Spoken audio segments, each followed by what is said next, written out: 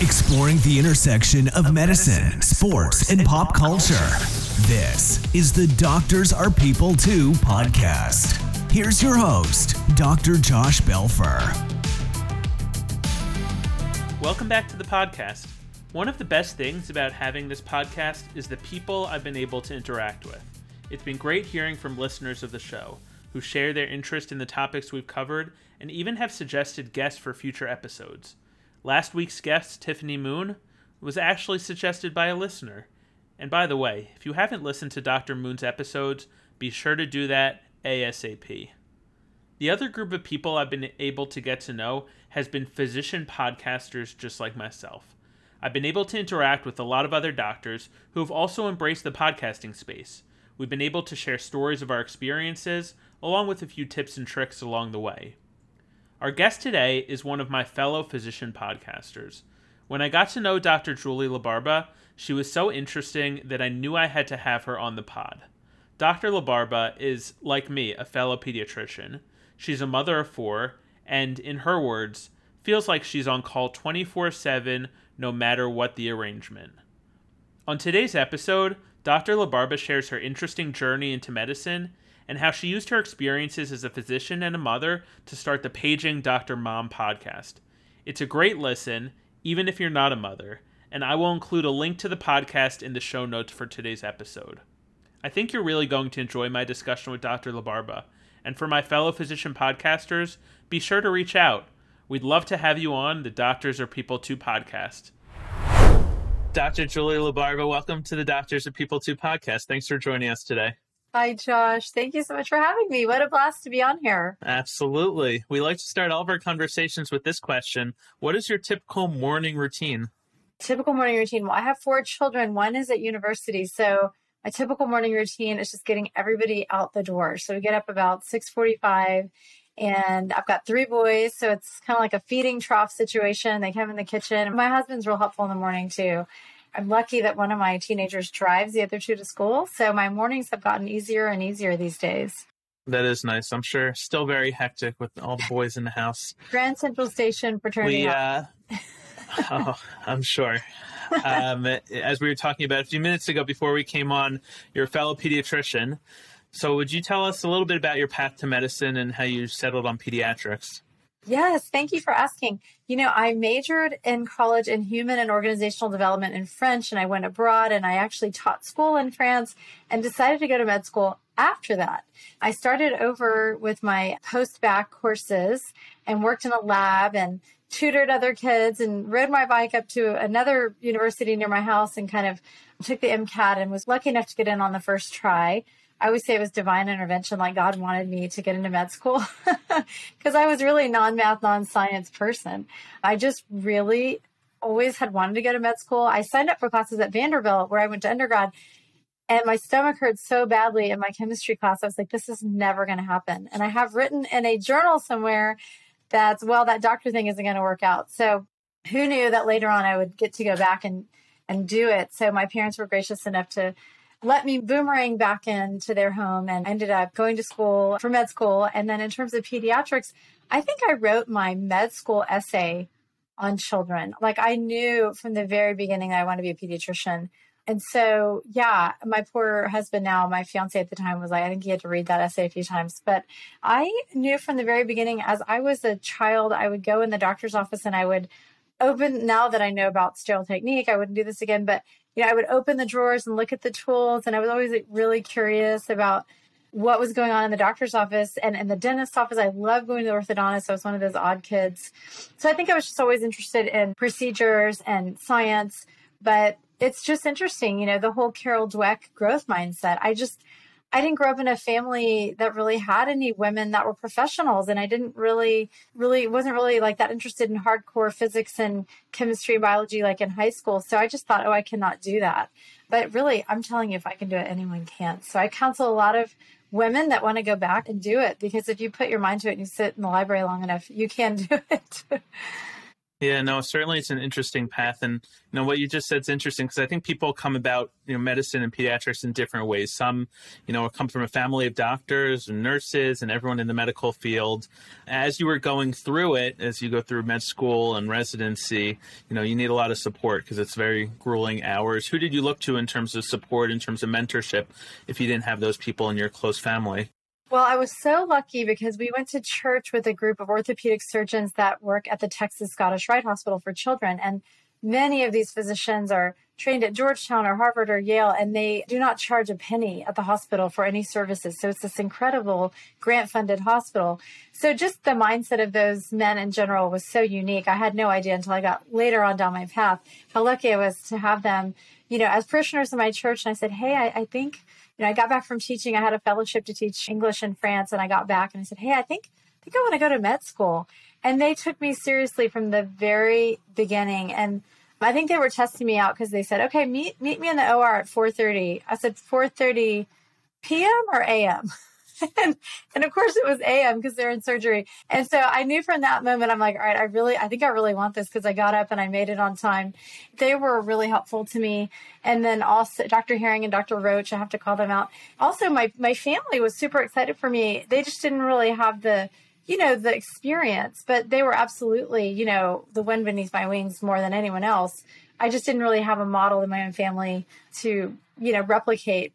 So I found some. And of course, I'm not a surgeon and I'm not in orthopedics, but it didn't really matter. I think it was just getting in the clinic and like I love their follow-ups, and so that told me I really like clinical medicine, and I love hearing about kids' dogs' names and their favorite teacher and their favorite colors. So it's like, okay, duh, you're a pediatrician right there, I think so. And Julia, as someone who thought she was going to go into pediatrics and then did, how did your expectations stack up to what became a reality in terms of your early days in pediatrics? I have to imagine there were some days that, you wanted to go back to France and enjoy the French lifestyle and instead of being in the hospital on call.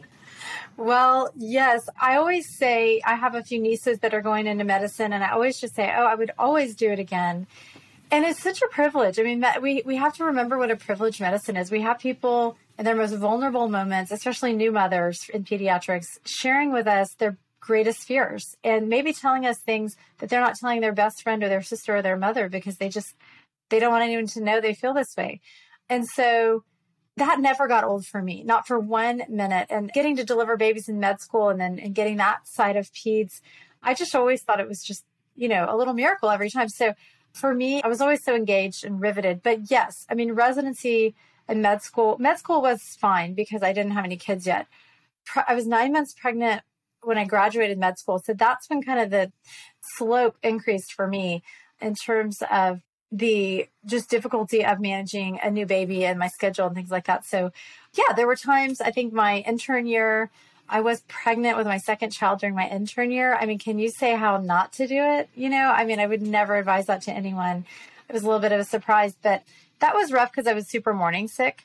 There were times definitely when I remember one time in particular, I got down on my knees in our hallway. I had gotten home really late and I had to be there really early the next morning, and I was morning sick. And then I had my other toddler at home, and I know my mom was there helping us, but she was just incredible helping out when I was on, in fact, NICU. We just talked about NICU. And she just said, well, why don't you just quit?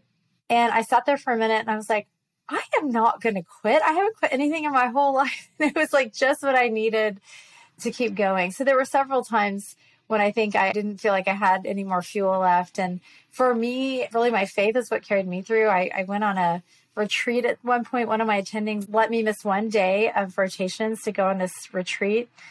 And it was just what I needed. It was just what the doctor ordered in terms of staying in. And so that was during residency. But yeah, once I did that, I had one little trick mentally that I did for myself. I took an outfit of my son's.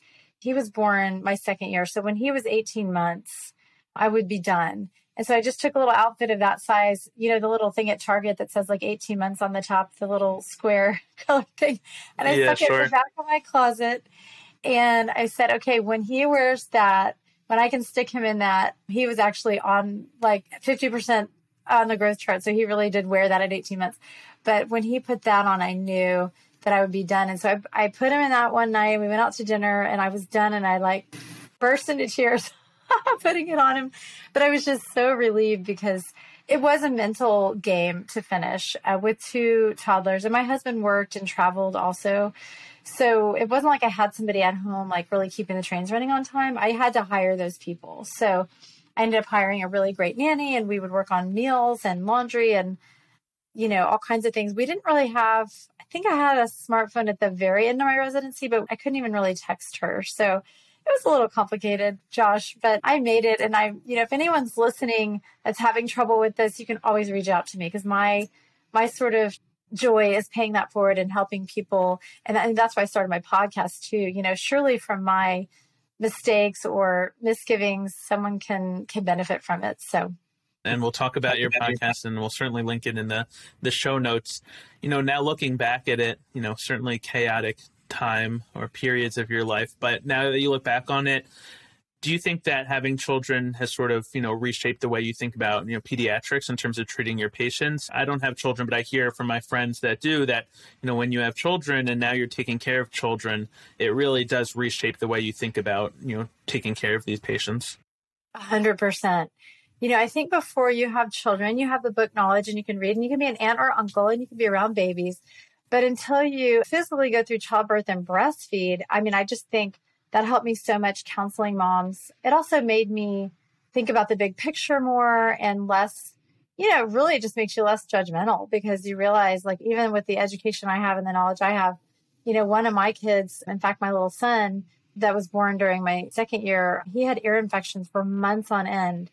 And, and I'm a pediatrician, so it's like sometimes some babies are just prone to that, and it wasn't anything I was doing. And to have a mom come in with that frustration, I'm like, oh, I totally understand, because I'm on call at work and at home. And yeah, I feel like having 4 children was an absolute gift, because talk about just focusing on the big picture, because there's some serious chaos there. But the biggest take home for me with multiple children is that how different every child is. And it's really not about, all my children had the same mother and the same father, and they're all very different.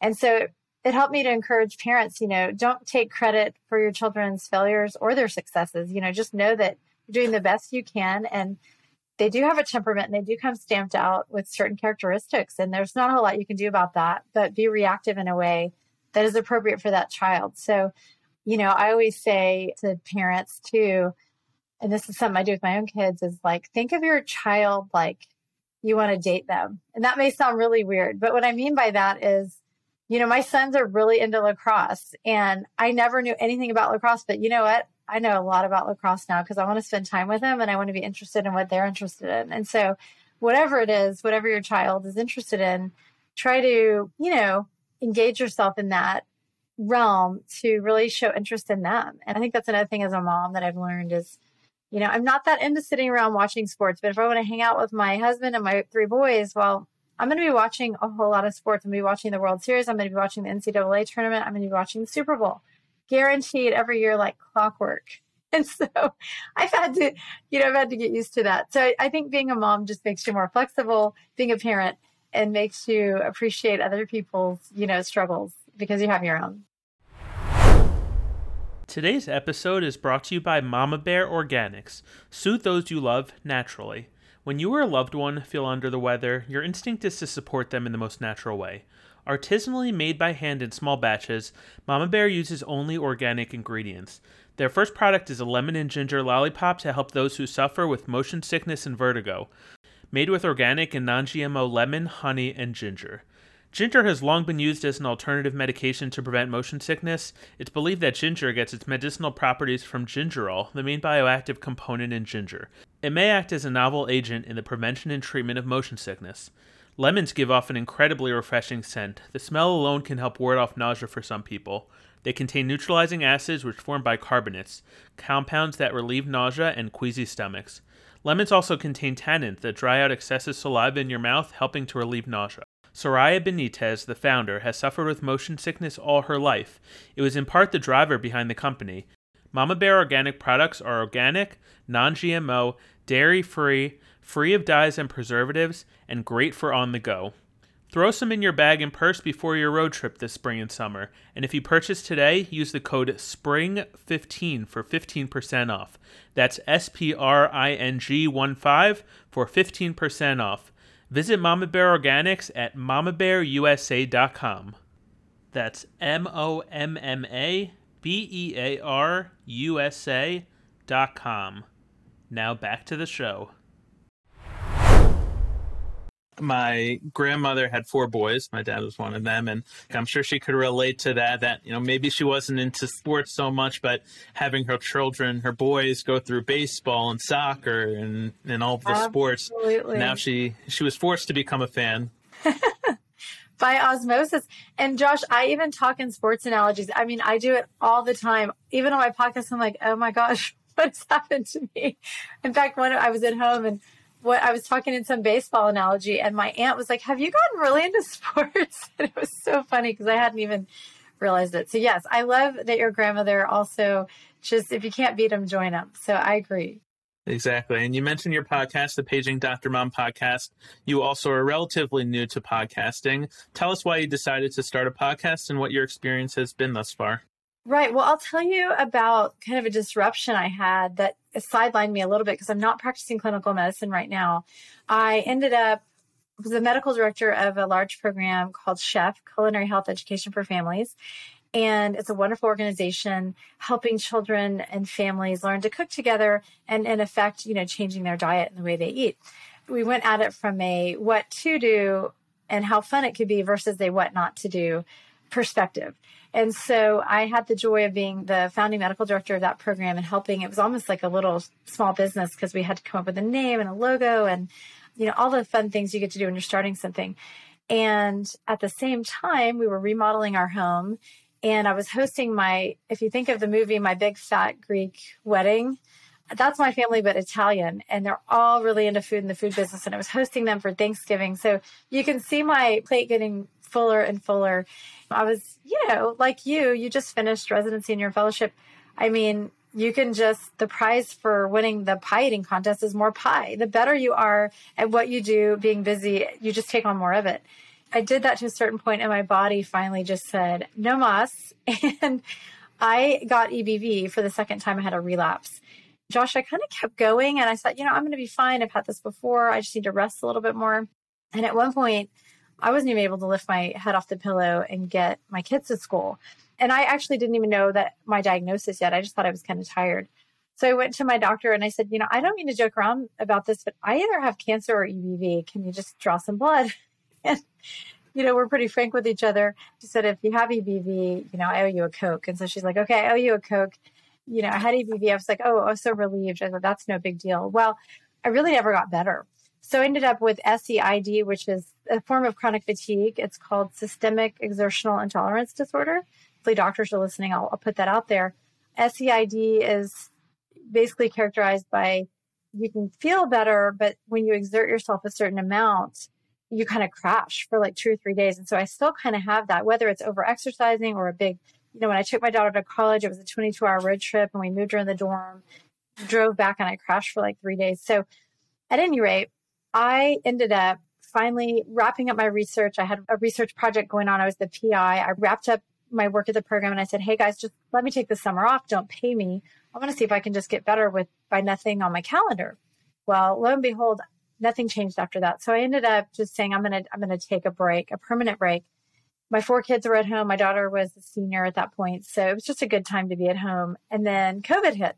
I mean, that was like a whole nother batch of to-dos and busyness at home. So I really wasn't resting very much with 4 kids and my husband working and going to school from home for, however many months that was. I think it was about 18 months or maybe a little bit less, depending on the school and the job, but it was a lot. So by the time I was kind of ready to go back and do something, my team had been furloughed and I could have gone back, but I probably would have ended up practicing clinical medicine. And I had already really moved on from that. I'm board certified, but I had really already done all this entrepreneurial fun stuff, the museum exhibit and this program. So, I just had that creative entrepreneurial bug in me and decided that from my sort of struggle and disruption, maybe I could help other people.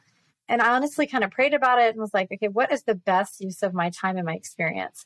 I felt like I could reach more patients by helping doctors than I could reaching out to patients anymore. And so my podcast is called Paging Dr. Mom, and it's really for moms who feel like they're on call 24/7. A lot of moms listen to it that aren't doctors because I think every mom feels like they're on call 24/7. But really what it's been, Josh, is a place for women to come and take off their armor and really come. I mean, I have a signature question. It's, what's your Paging Dr. Mom moment? And it's kind of like, what was your, like, something's got to give moment when you realized that work and home collided and something had to change? And women come in that are very accomplished and heads of programs or have been authors, and they tell a story about one of their darkest moments or a time when they dropped the biggest ball in their family. And we laugh about it because it's always a great story. The worse the drop ball, the better story is. So it's kind of a place for women to come and share that. And what's been fun is women have been like, oh, you think that's bad? Listen to what I did. And, you know, all of a sudden there's this collective of women who are sort of never allowed to take off their armor, who are forming a community by sharing how hard this is to juggle motherhood and medicine. And so I didn't even know what it would become. I didn't even really understand it. But, you know, sometimes you have an idea and a feeling and you just move forward. And that's really what I did. I really didn't have a hard and fast plan of what it would become. But as I started talking to women, it was so obvious how needed it was and what a great release it could be. And this theme of sort of like, oh my gosh, I have it all. Now can I give some of it back? You know, literally like, can I give just a few pieces of it back? You know, I love parts of it. I don't love other parts of it. Anyway, it's been a blast. And I've learned so much from the other women. And hopefully women listening are just feeling like they're not alone, you know? And I felt pretty alone in having a chronic illness as a physician. And you know as well as I do, when you hear the word chronic fatigue syndrome, you're like, oh, brother, you know, this is going to be a doozy patient, you know, like, oh, myalgia. Oh, you know, and we've all thought that at some point. But when you have that diagnosis yourself, it's just like, you know, you feel kind of alone. Like, is anyone even going to believe me that I'm really sick? I had all kinds of crazy stuff. Like I was diagnosed with TB and Lyme disease. And I have had more labs run on this body than I care to talk about. But once I sorted through it, it really ended up with kind of this nothing diagnosis. And it was so unsatisfying. So I think to answer your question in a very circuitous way, I wanted to help other people who felt alone and that they were sort of this accomplished professional woman that was a mother and maybe they hit a wall. And I felt like the best thing that I could do is be vulnerable and share my story so that other people would share theirs. And then before you know it, we've got all these women helping other women. I really love that. I think the key word there is community, like you said, that you set out to help other people and you create this community of people helping others. And like you said, you didn't know where it was going to go, but when you're able to create that community of sharing and support, then it's naturally going to go in the direction it needs to, which I think is awesome. Thank you. It's been such a blast. And people have been so generous. I mean, it's amazing who will come on. You know, just Instagram alone creates this sort of playing field of people who are like-minded. And, you know, that's how you and I connected. So it's been really neat to use the technology for good. And that has been just a total treat. And I've been so grateful. So thank you so much for asking. Absolutely. In one of your recent episodes, and I would assume you didn't have to go through Instagram for this one, but I'm not sure, was your 4 kids. You recently had them on the episode. What was that experience like, speaking with your own children about their experience having a Dr. Mom? Right. Well, I can only tell you, I mean, imagine having not a 1 for, a 2 for, a 3 for, but a 4 for, you know, when you have 4 siblings in the same clinic visit, it was like having a 4 for in a very small studio. So it was a total circus. I mean, talk about editing. I had to edit out candy wrappers and snickering, and somebody was playing memes on their phone. And I mean, they were so cute though. You know, I kind of gave them carte blanche, tee off on mom moment. And I said, you guys can say whatever you want. I just want to hear from you about things that I think I did wrong or things that you think are like kind of a disadvantage of having a mom for a doctor. Because I thought it'd be fun for other doctor moms to hear this. And kind of like my podcast, I really didn't have much of a plan. In fact, this was the Paging Dr. Mom moment. I had a guest cancel at the last minute and all my kids just happened to be in town and available. So I said, okay, everybody get in the car. Well, first of all, would you be willing to do it? And they said, yes. And they started cracking up. I'm like, oh, brother, like, what is this going to be? I felt like they were going to punk me, And then they all got in the car. We got up to the studio because I use the studio, and we all got in there. And what happened was I kind of asked them, what were the worst parts of having a mom as a doctor, or what things do you remember happening that went wrong? And they thought it was so funny. I mean, all the stories were like the ones who didn't remember the older ones' stories, they were so entertained by it. And then the older ones were like, oh yeah, that was awful, but it was so funny. And so what it ended up being was really about mom guilt, which I didn't plan. And I didn't realize how much mom guilt I still felt because, I was working 80 hours a week with two of my kids and about 45 to 60 with the other two. And it just relieved me of all my mom guilt because either they didn't remember or they thought it was funny. Those were the take homes. And if anything, I think it helps working moms realize that having kids that have to kind of fend for themselves creates a sort of self-efficacy that you can't create when you're hovering over them and you're there all the time. And if they forget something, you bring it to them. And of course, I give them, like a free 1 or 2 free passes a year for stuff like that. But, in the end, I hope that it reassured working moms and doctor moms that it's all going to be okay. Your worst drop ball is going to be your best family story. And your kids really will respect you for helping other people. So I didn't plan any of that. I mean, that would have been self-serving had I planned it that way. That's kind of what I got out of it. So it was like a gift to me really to have them on. But thank you for bearing with that episode if you listen to it. I encourage everyone else to listen to it and Paging Dr. Mom podcast. And Julie, my last question to you is, you've provided a lot of advice for the listeners up to this point, but I'll ask you for one more piece of advice for those in our audience who are interested in doing what you do in terms of, whether that's culinary health, whether that's pediatrics, whether that's starting their own podcast. What advice can you give for them? Well, I think one thing that is really powerful is think about what people ask you for advice on. What do you love giving advice on? What do you love talking to people about? What do people always come to you about? What is the common thread that people often ask you advice for? And I think sometimes when we have a superpower like that, we don't realize that it's valuable and that we can actually do that for our work, for a hobby, and that other people can benefit from it. If you can try to focus on, I think the mindset is always like, well, what I really want to do is be a beekeeper. That's just an example. It's hypothetical, but I've got to earn my paycheck and do this other thing. And I'll do that in 10 years or something. I would try to sidestep that a little bit and change the percentage of 90% what you have to do and 10% what you want to do. And then make it 20% what you want to do and 80% what you have to do. And keep trying to shift that percentage in a way that you can monetize what you love to do.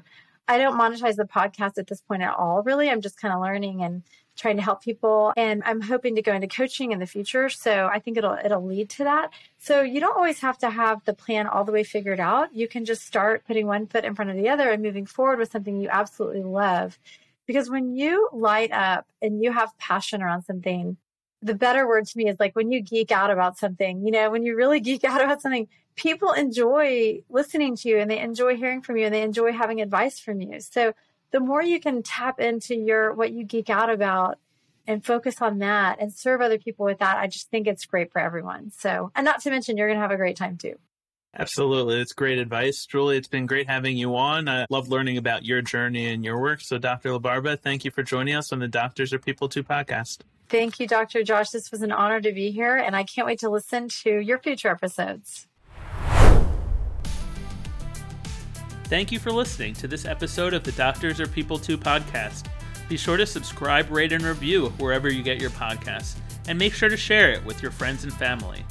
Follow us on our Instagram page at Doctors Are People Too podcast. Do you have a question or a comment on the show? Maybe a guest recommendation? Direct message us on our Instagram page. Until next time, this has been the Doctors Are People Too podcast. Take care.